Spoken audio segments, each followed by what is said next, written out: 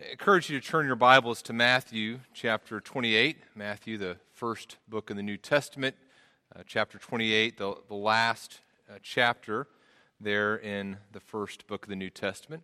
As you turn there, just kind of reminders to where we are as a church in our teaching time.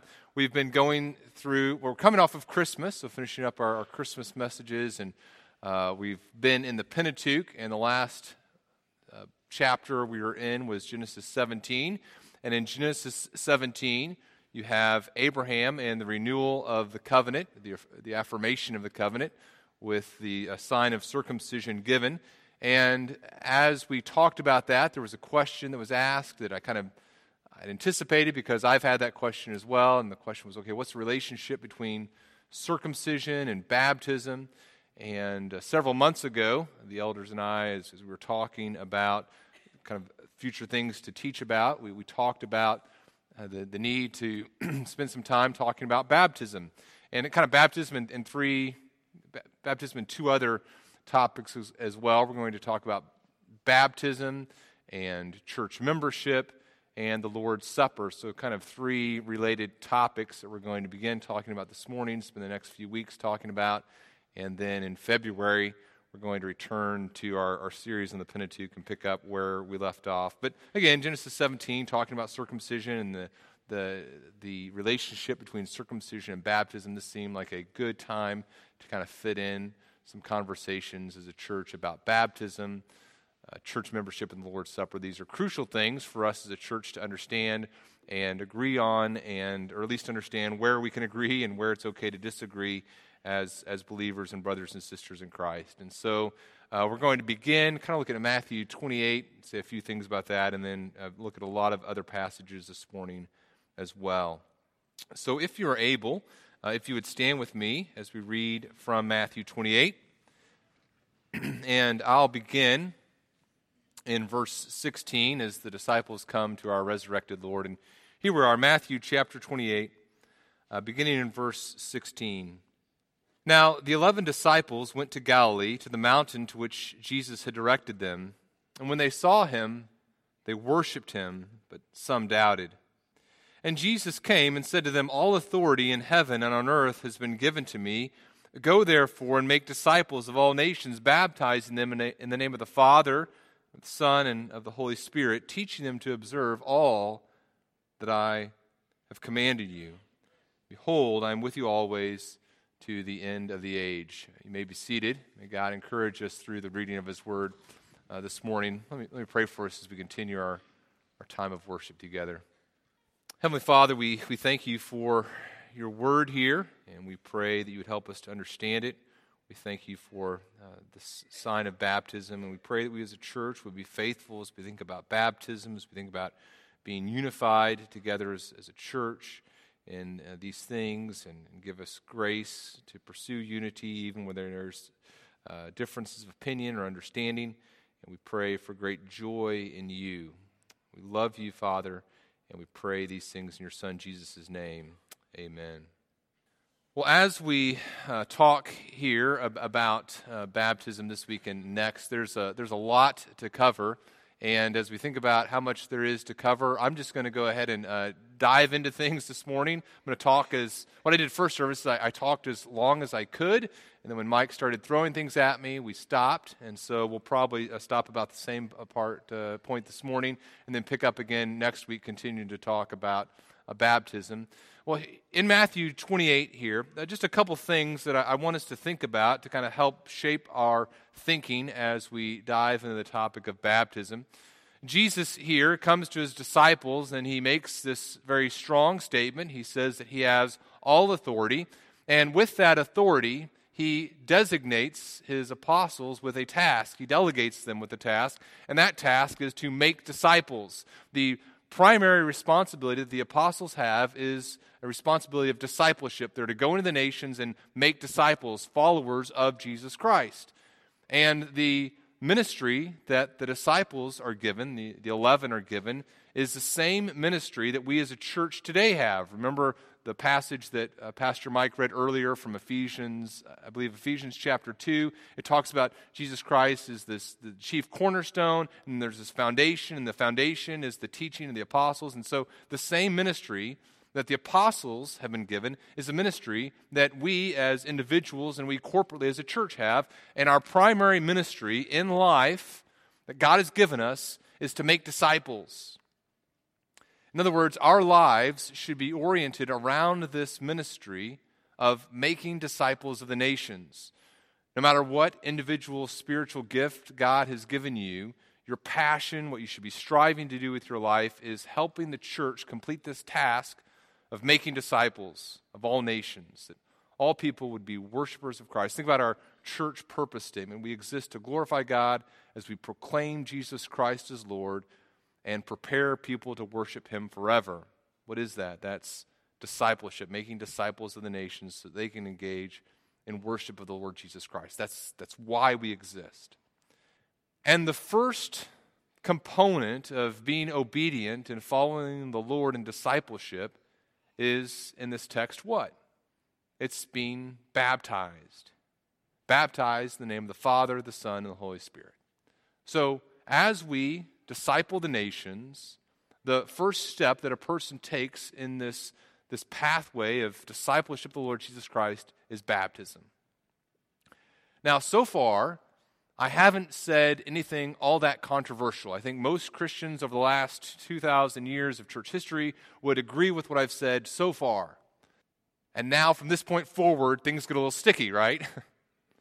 Because it's one thing to say, okay, we all agree that our task is to baptize the nations, to engage in discipleship, following out the Lord Jesus Christ. It begins with baptism. Now, the question is, how do we baptize? Who do we baptize? Who gets to baptize? What does baptism mean? Now, as we start talking about those things, differences emerge. In fact, what you find is that there are significant differences of opinion among people who would call themselves Christians about what baptism is. In fact, not only are there significant differences of opinion about baptism, there are significant differences of opinion about how significant of differences there are among Christians, right? Not only do we disagree about what baptism is, we disagree about how much we disagree on those things. I was in class one time at a Southern Baptist institution, and there was a Southern Baptist professor that was teaching, and he was talking about how he was about to go to the Southern Baptist Convention, and one of the things that he was going to advocate was that the Southern Baptist Convention only send out missionaries who have been baptized in Southern Baptist churches. So in other words, if you were baptized at Bethany Community Church, a wonderful church, by the way, if you're baptized here and you want to become a Southern Baptist missionary, this guy was saying that he believes you would have to be rebaptized in the Southern Baptist Church, which I thought was a little silly and mentioned that, perhaps. Now, I'm good to go. I was baptized in a Southern Baptist church. You know, Paul was a Hebrew of Hebrews. I'm a Baptist of Baptists, so I'm covered. But still, I think that was kind of a bad move on his part. Erwin Lutzer says you don't have to be a Baptist to be saved, but why take a chance? Is Erwin Lutzer's opinion. All that to say, there are significant differences of opinion about baptism, and significant differences of opinion about how significant of difference of opinion we have. So there's a lot to think through. And what I hope as we talk about these things is that you capture my tone here. I hope that you capture that, and I hope my tone is just a very gentle tone. Understanding that many of the people that we have differences of opinion with are dear brothers and sisters in Christ, right? And so as we have these differences of opinion, I hope that we're very gentle in how we have them. You know, at Bethany Community Church, we're a church that has a very, what you might call, reformed understanding about so many aspects of Scripture. And so there are a lot of people who have come to our church from different backgrounds, more Presbyterian backgrounds throughout our church. And so we have great unity and in so many different areas when it comes to the area of baptism with some of our Presbyterian brothers and sisters. We have some differences of opinion, and we have to figure out what we do with those things. How do we handle those differences of opinions? And we'll talk through that, because even though we have differences of opinion at Bethany Community Church, we believe some things. And we have to, as best as we're able to, be obedient to the Lord in these areas. And I believe that each of us is going to stand before God and have to give an account not only for what we believe, but how we believed it, right? And so hopefully my tone with our Methodist friends, Presbyterian friends, other denominations will be a very God-honoring, God-glorifying tone, but at the same time, we would be very confident and forthright in what we believe Scripture teaches, because as we try to be obedient to Jesus Christ in this instruction to make disciples, there are practical questions we have to answer to help people be what we believe is to be obedient in these areas. We're going to have to answer questions like who should be baptized and how should they be baptized and who should be doing the baptism and should I ever be rebaptized? And so there are a lot of practical questions that we're going to have to think through as we go through this passage. And what's more, I'll just admit to you, that over the last 15 years in pastoral ministry for me, I think I've grown in my understanding and have deepened some of my understanding of baptism. Even the last week, I think my understanding of baptism has deepened. So what we're going to do together is we're going to talk about three things this morning. We're going to talk about the truth that baptism is for believers, and what we're going to do there is talk about the meaning of baptism.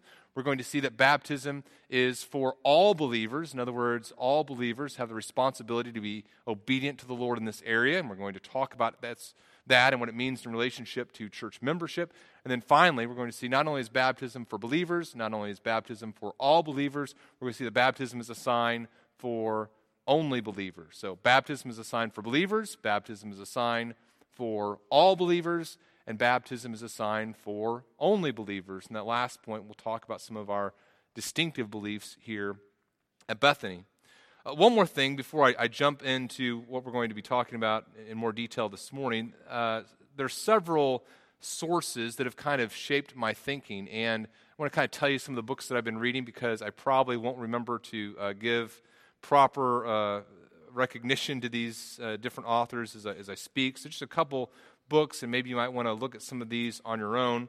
One book that's been kind of influential over the last few months is a book called Going Public, Why Baptism is Required for Church Membership. And it's published by 9 Marks, and 9 Marks is just a great organization with dealing with a lot of resources for the church.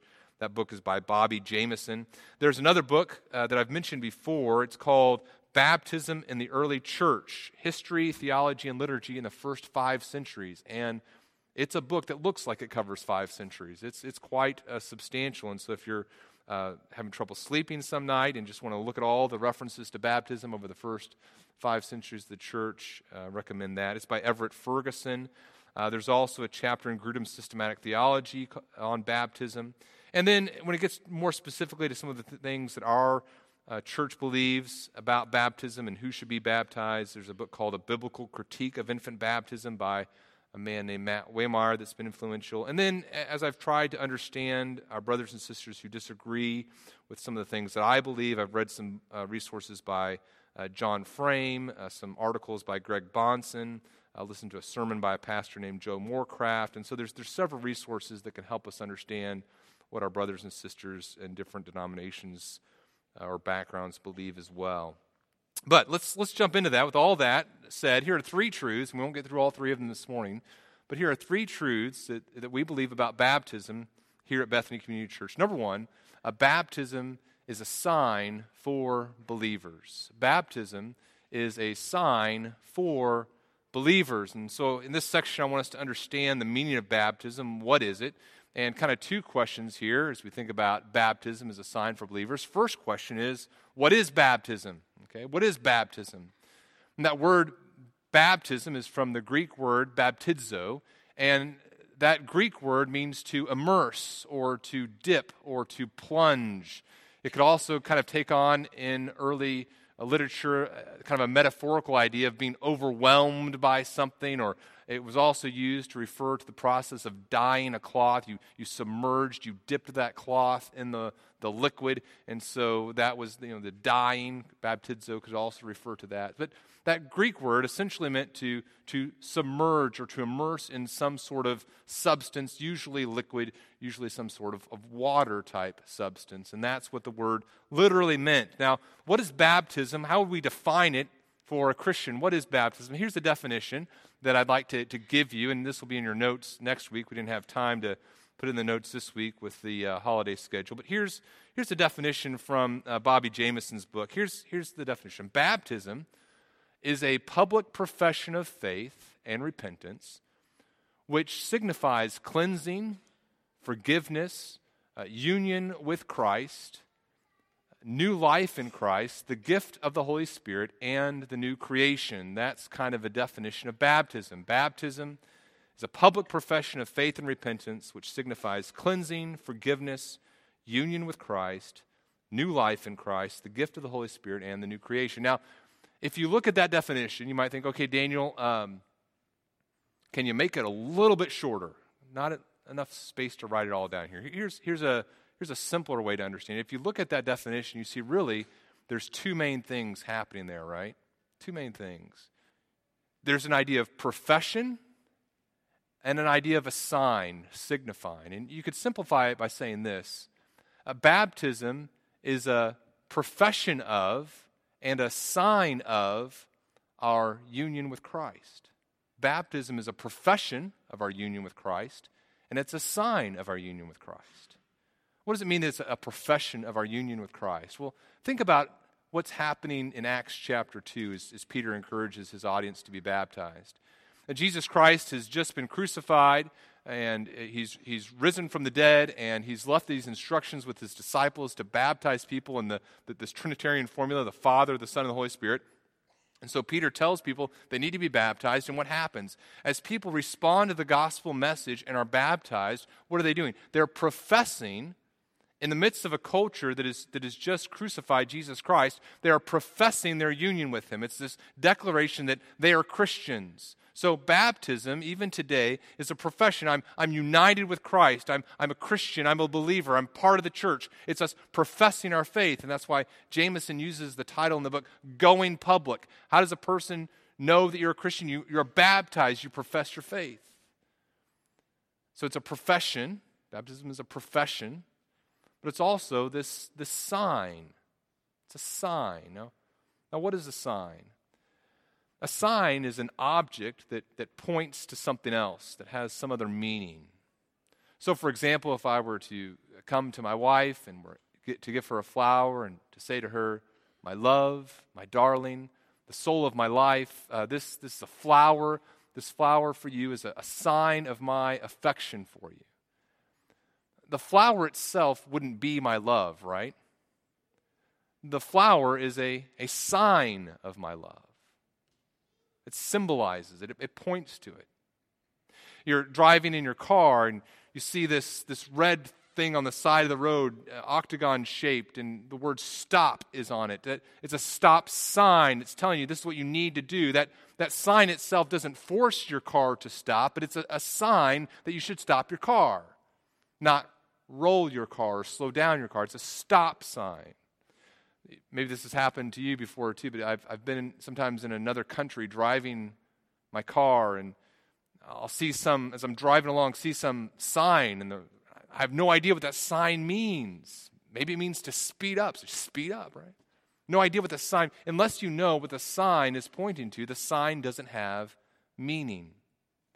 And so sometimes what I think happens, even in the church, as we come in this room, we hear people's testimonies about their faith in Jesus Christ, and we walk over to the awesome facility that God has provided us here, and we have this public profession of faith in Christ, and we watch people go down in the water and come back up, but we're like, I know it means some things, but I'm not sure what that's a sign of. So let's spend a few minutes talking about what it is a sign of, and just a couple things here in Jamison's definition that I think are really helpful.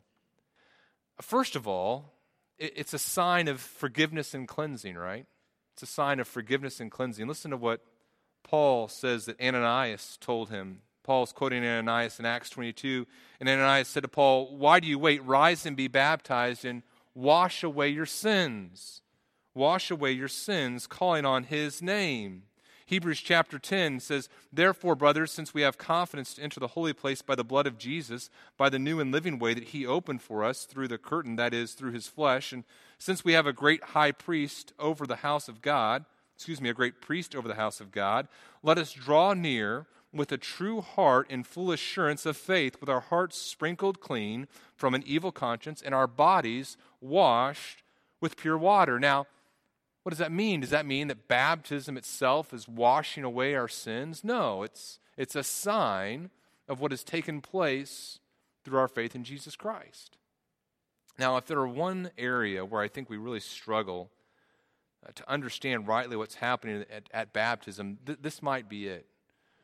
Sometimes I've been talking with people about their profession of faith in Christ, and we're talking about their walk with the Lord, and say, well, I've become a Christian now. I want to be baptized so that my sins will be washed away. I'm really looking forward to having my sins washed away as we're baptized. And I think, okay, that's a wrong understanding of what's taking place in the act of baptism. But it's a very popular idea that when I go in the water, it's washing away my sins. There's a movie set in the Depression era in Mississippi. It's called "Oh Brother, Where Art Thou?" And it's kind of a comedy, and there's this character named Delmer, and Delmer's a dim-witted country boy, and he sees a group of people being baptized, and so he joins in, and he comes out of the water, and he comes to his compatriots, these criminals that he's been traveling around with, and Delmer says to his friends, this country boy says, "Well, that's it, boys. I've been redeemed. The preacher's done washed away all my sins and transgressions. It's the straight and narrow from here on out. Heaven's my everlasting reward." And his friend says, "Delmer, what are you talking about?" And Delmer says, "The preacher says all my sins is washed away, including that Piggly Wiggly I knocked over in Yazoo." And his friend says, "I thought you said you were innocent." Delmer pauses. Well, I was lying. And the preacher says that sin's been washed away too. Neither God nor man's got nothing on me now. Come on in, boys. The water's fine," says Delmer. Right? In other words, God can't touch me. I went down the water. I came back up. My sins are washed away. I'm good to go. But that's not right, is it? Okay. Baptism isn't what causes our sin. Physical baptism, Peter is very clear on this, doesn't cause our sins to be washed away. It's a physical sign revealing what's taking place spiritually, right? I assure you, I've baptized by God's grace many of you, and there is nothing magical that I did when we went down into that 5 Points water. And I assure you of this too. There's nothing magical about the 5 Points water. That pool gets shut down every so often because of contaminants. Okay, and they do a great job cleaning it, but there's nothing magical about that water. Okay. No, what's happening? It's a sign of what God in His grace has done by washing away sin. It's also a sign of our union with Christ, death, burial, and resurrection. We see that in the definition too, right? And I love this picture, and you see this so often as Paul talks about baptism. So, for example, Romans 6, you see how he kind of brings physical and spiritual baptism together. He says, "Don't you know," this is Romans 6:3, "do you not know that all of us who've been baptized into Christ Jesus were baptized into His death? We were buried, therefore, with Him by baptism into death, in order that just as Christ was raised from the dead by the glory of the Father, we too might walk in newness of life." As we're baptized, it's a sign of what's taken place there. Galatians 3, verse 25, "But now that faith has come, we are no longer under a guardian, for in Christ Jesus you are all sons of God through faith. For as many of you as were baptized into Christ, you've put on Christ." You say, well, now, is Paul talking there about spiritual baptism or physical baptism? And I think for Paul, the distinction would not have been as stark as it is in our mind. Yes, Paul, what about the person who's not been baptized physically? You'd say, what are you talking about? What Christian would not have been baptized physically? Colossians 2, "In Him also you were circumcised with a circumcision made without hands." He's talking there about the spiritual reality behind that sign, by putting off the body of the flesh by the circumcision of Christ, and having been buried with him in baptism. And again, it's a spiritual baptism being described that the physical baptism represents, in which you were also raised with him through faith in the powerful working of God who raised him from the dead.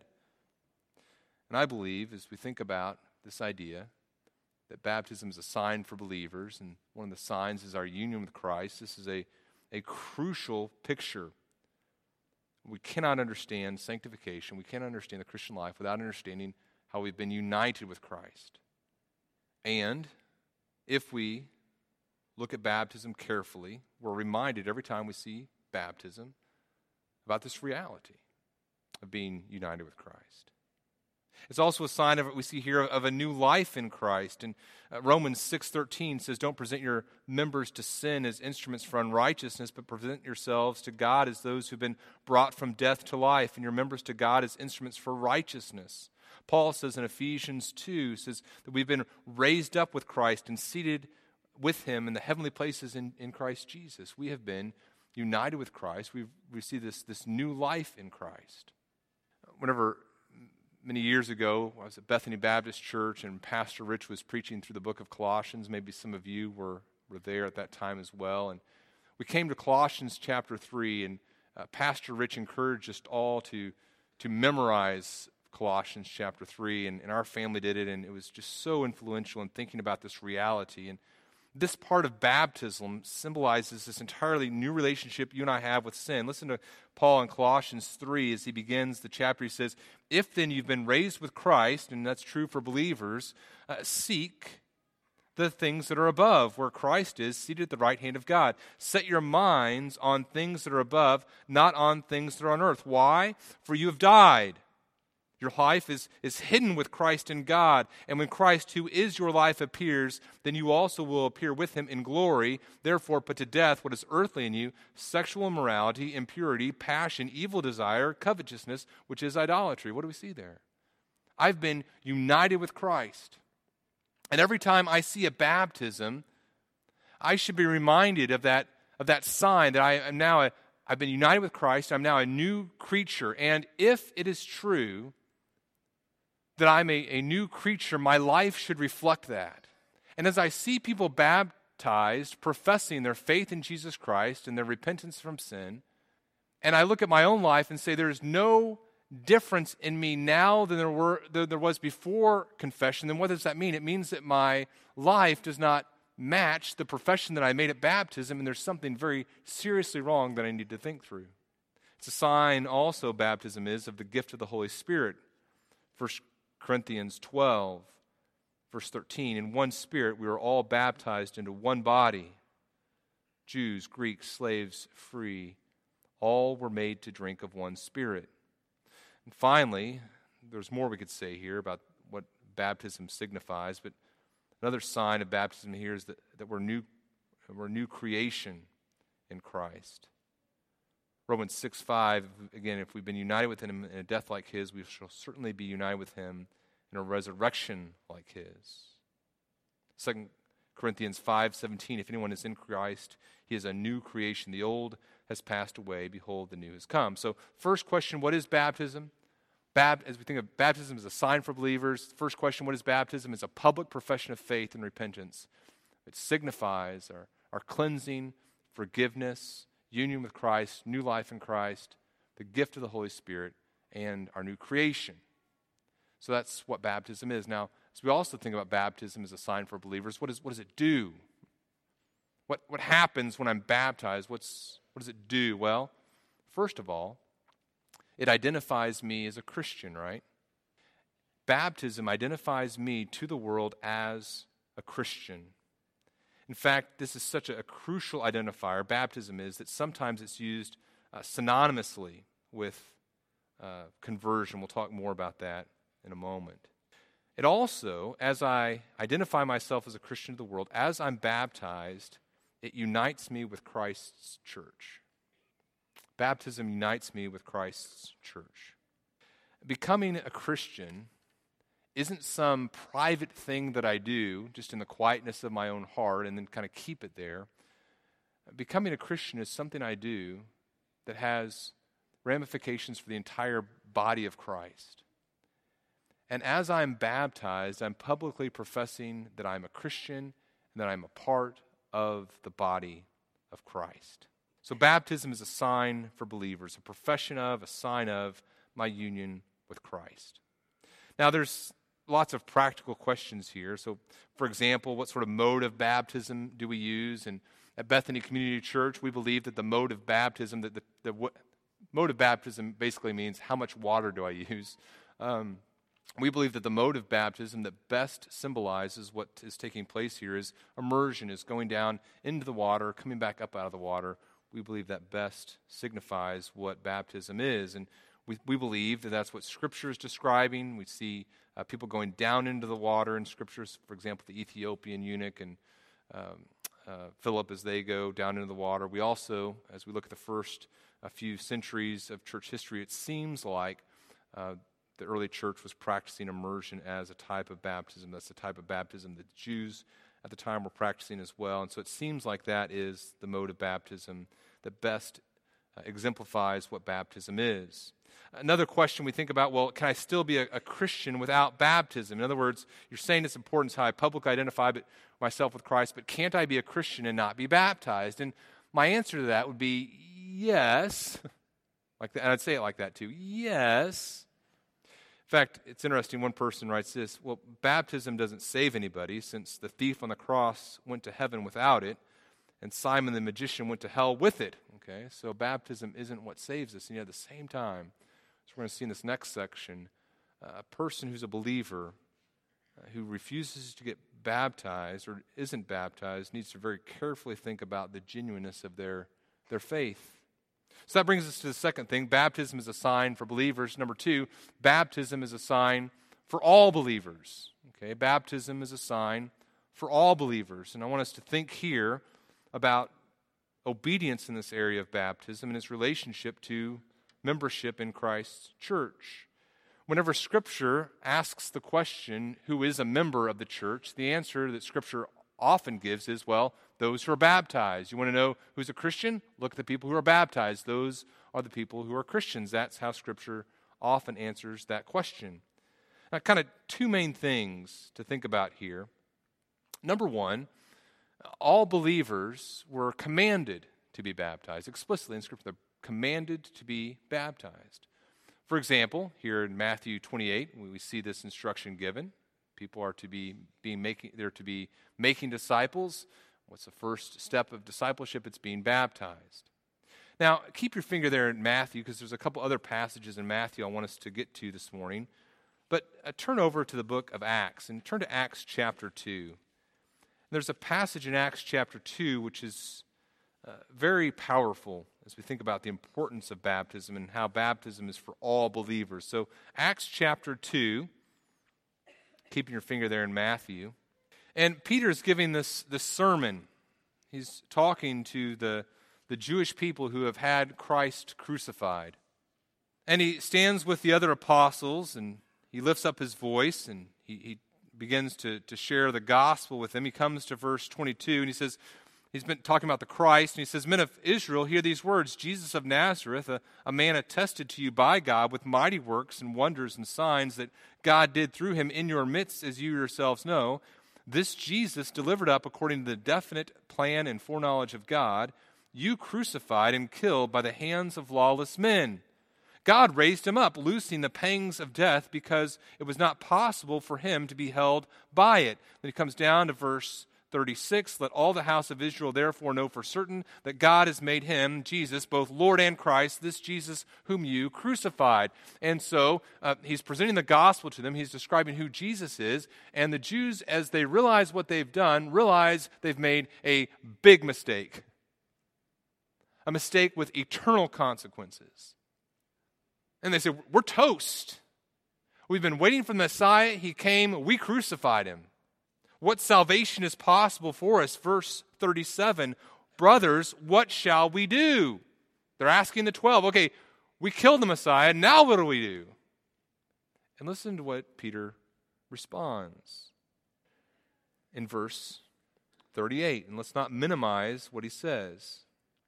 Repent and be baptized, every one of you, in the name of Jesus Christ, for the forgiveness of your sins, and you will receive the gift of the Holy Spirit. And he says here to the Jewish people, this promise is for you and for your children and for all who are far off, everyone whom the Lord our God calls to himself, expanding this promise. So what does it mean there at the beginning about repenting, being baptized, and having sins forgiven?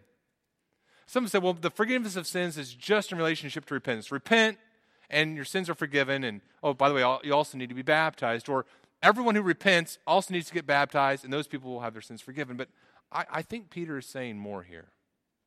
Now, stay with me because there's a lot here. Remember where they are. They're there in Jerusalem. They've just crucified Christ with the approval of the Roman government. And he's saying you need to trust in Jesus Christ, and you need to be baptized. In other words, you need to make a public profession of faith in Jesus Christ, of repentance and faith in Jesus Christ. And if you're going to truly place your faith in Jesus Christ and make him your Lord and Savior, there's going to need to be a public component to that.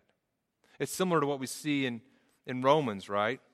Romans chapter 10, what does Paul say about salvation? He says, if you confess with your mouth, this is Romans 10, 9 and 10, if you confess with your mouth that Jesus is Lord and believe in your heart that God raised him from the dead, you will be saved.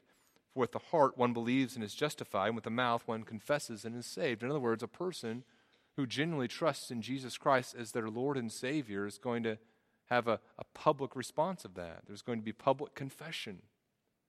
So, does the act of baptism forgive anyone of their sins? No.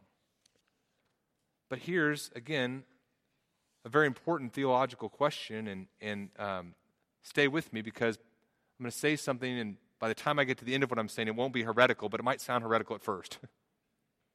Let's say that you're there in Acts chapter 2. You're part of the audience. And Peter says, repent and be baptized in the name of the Lord Jesus to be saved, forgiveness of sins. And what happens if you say this? What if you're in the audience and you say this? You know what? I think I'm just going to do the sinner's prayer and keep it to myself. Are you saved?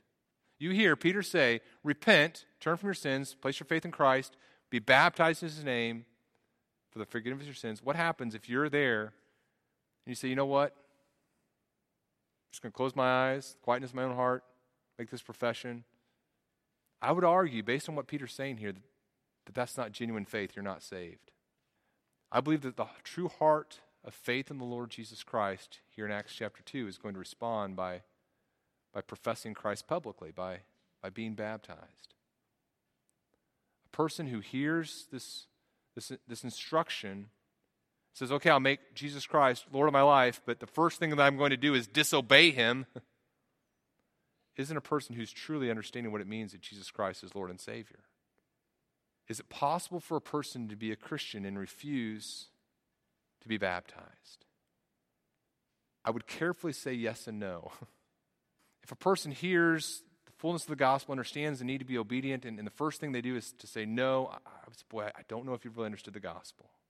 Is it possible that a person doesn't understand the fullness of Jesus' instruction and there's a time of delay? I think that is possible, but what I would just, as of today, those who are believers should understand, look, baptism is important.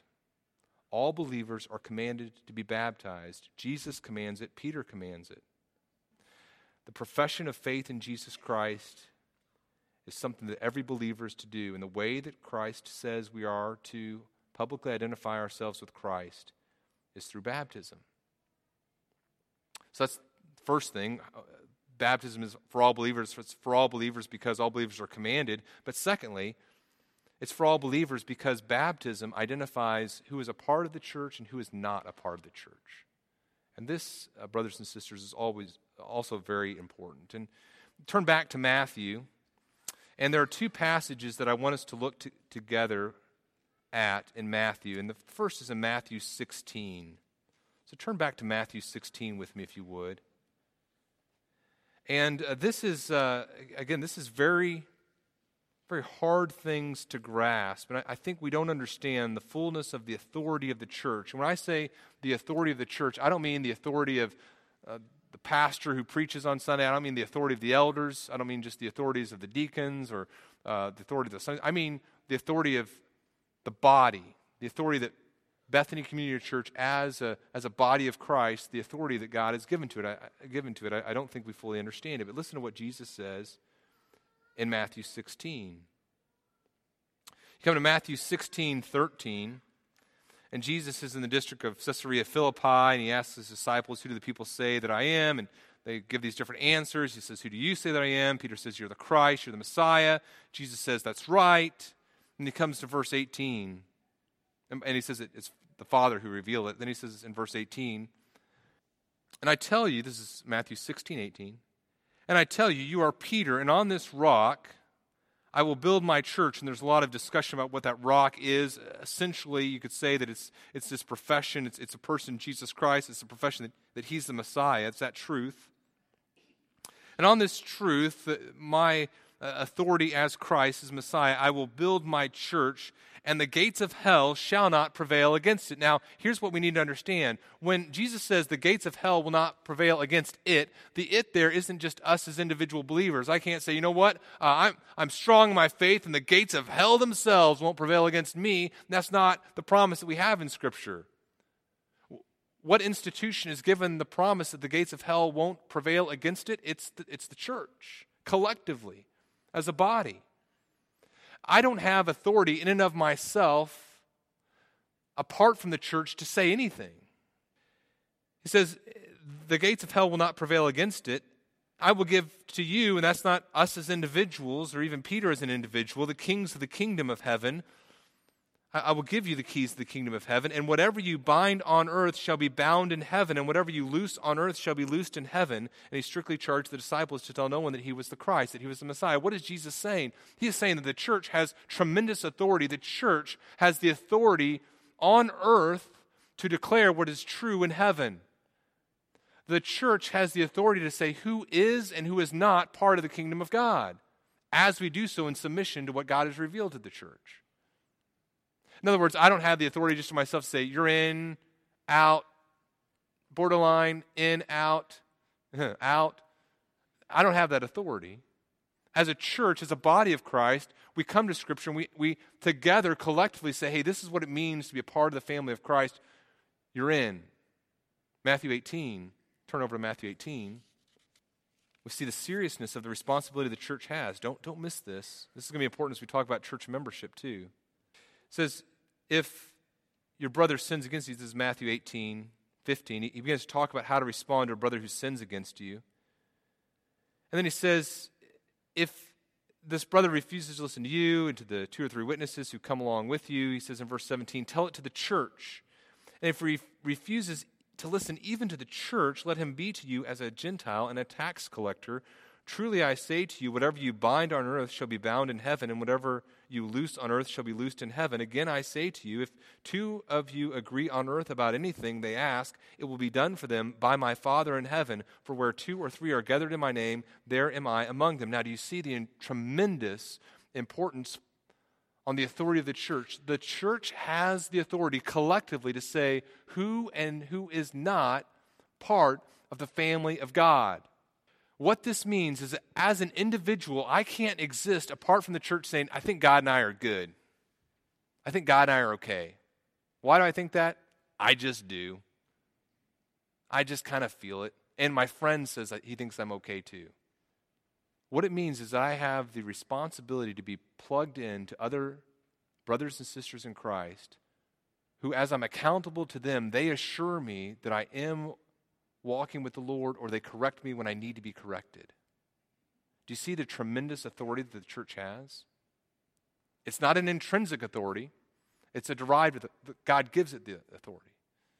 It's like a school guidance counselor. You know, we're at the stage of life where we're having kids in our high school, and we're trying to, okay, how do they make sure they have all the right credits to graduate and the right credits they need for college. And the school guidance counselor, she comes alongside and she says, okay, here are the requirements for being a high school graduate. Here's how you get the diploma. And that school guidance counselor in and of herself doesn't have authority. It's derived authority, but we listen to her so we understand how do we make sure we have all the things we need to have our children accredited.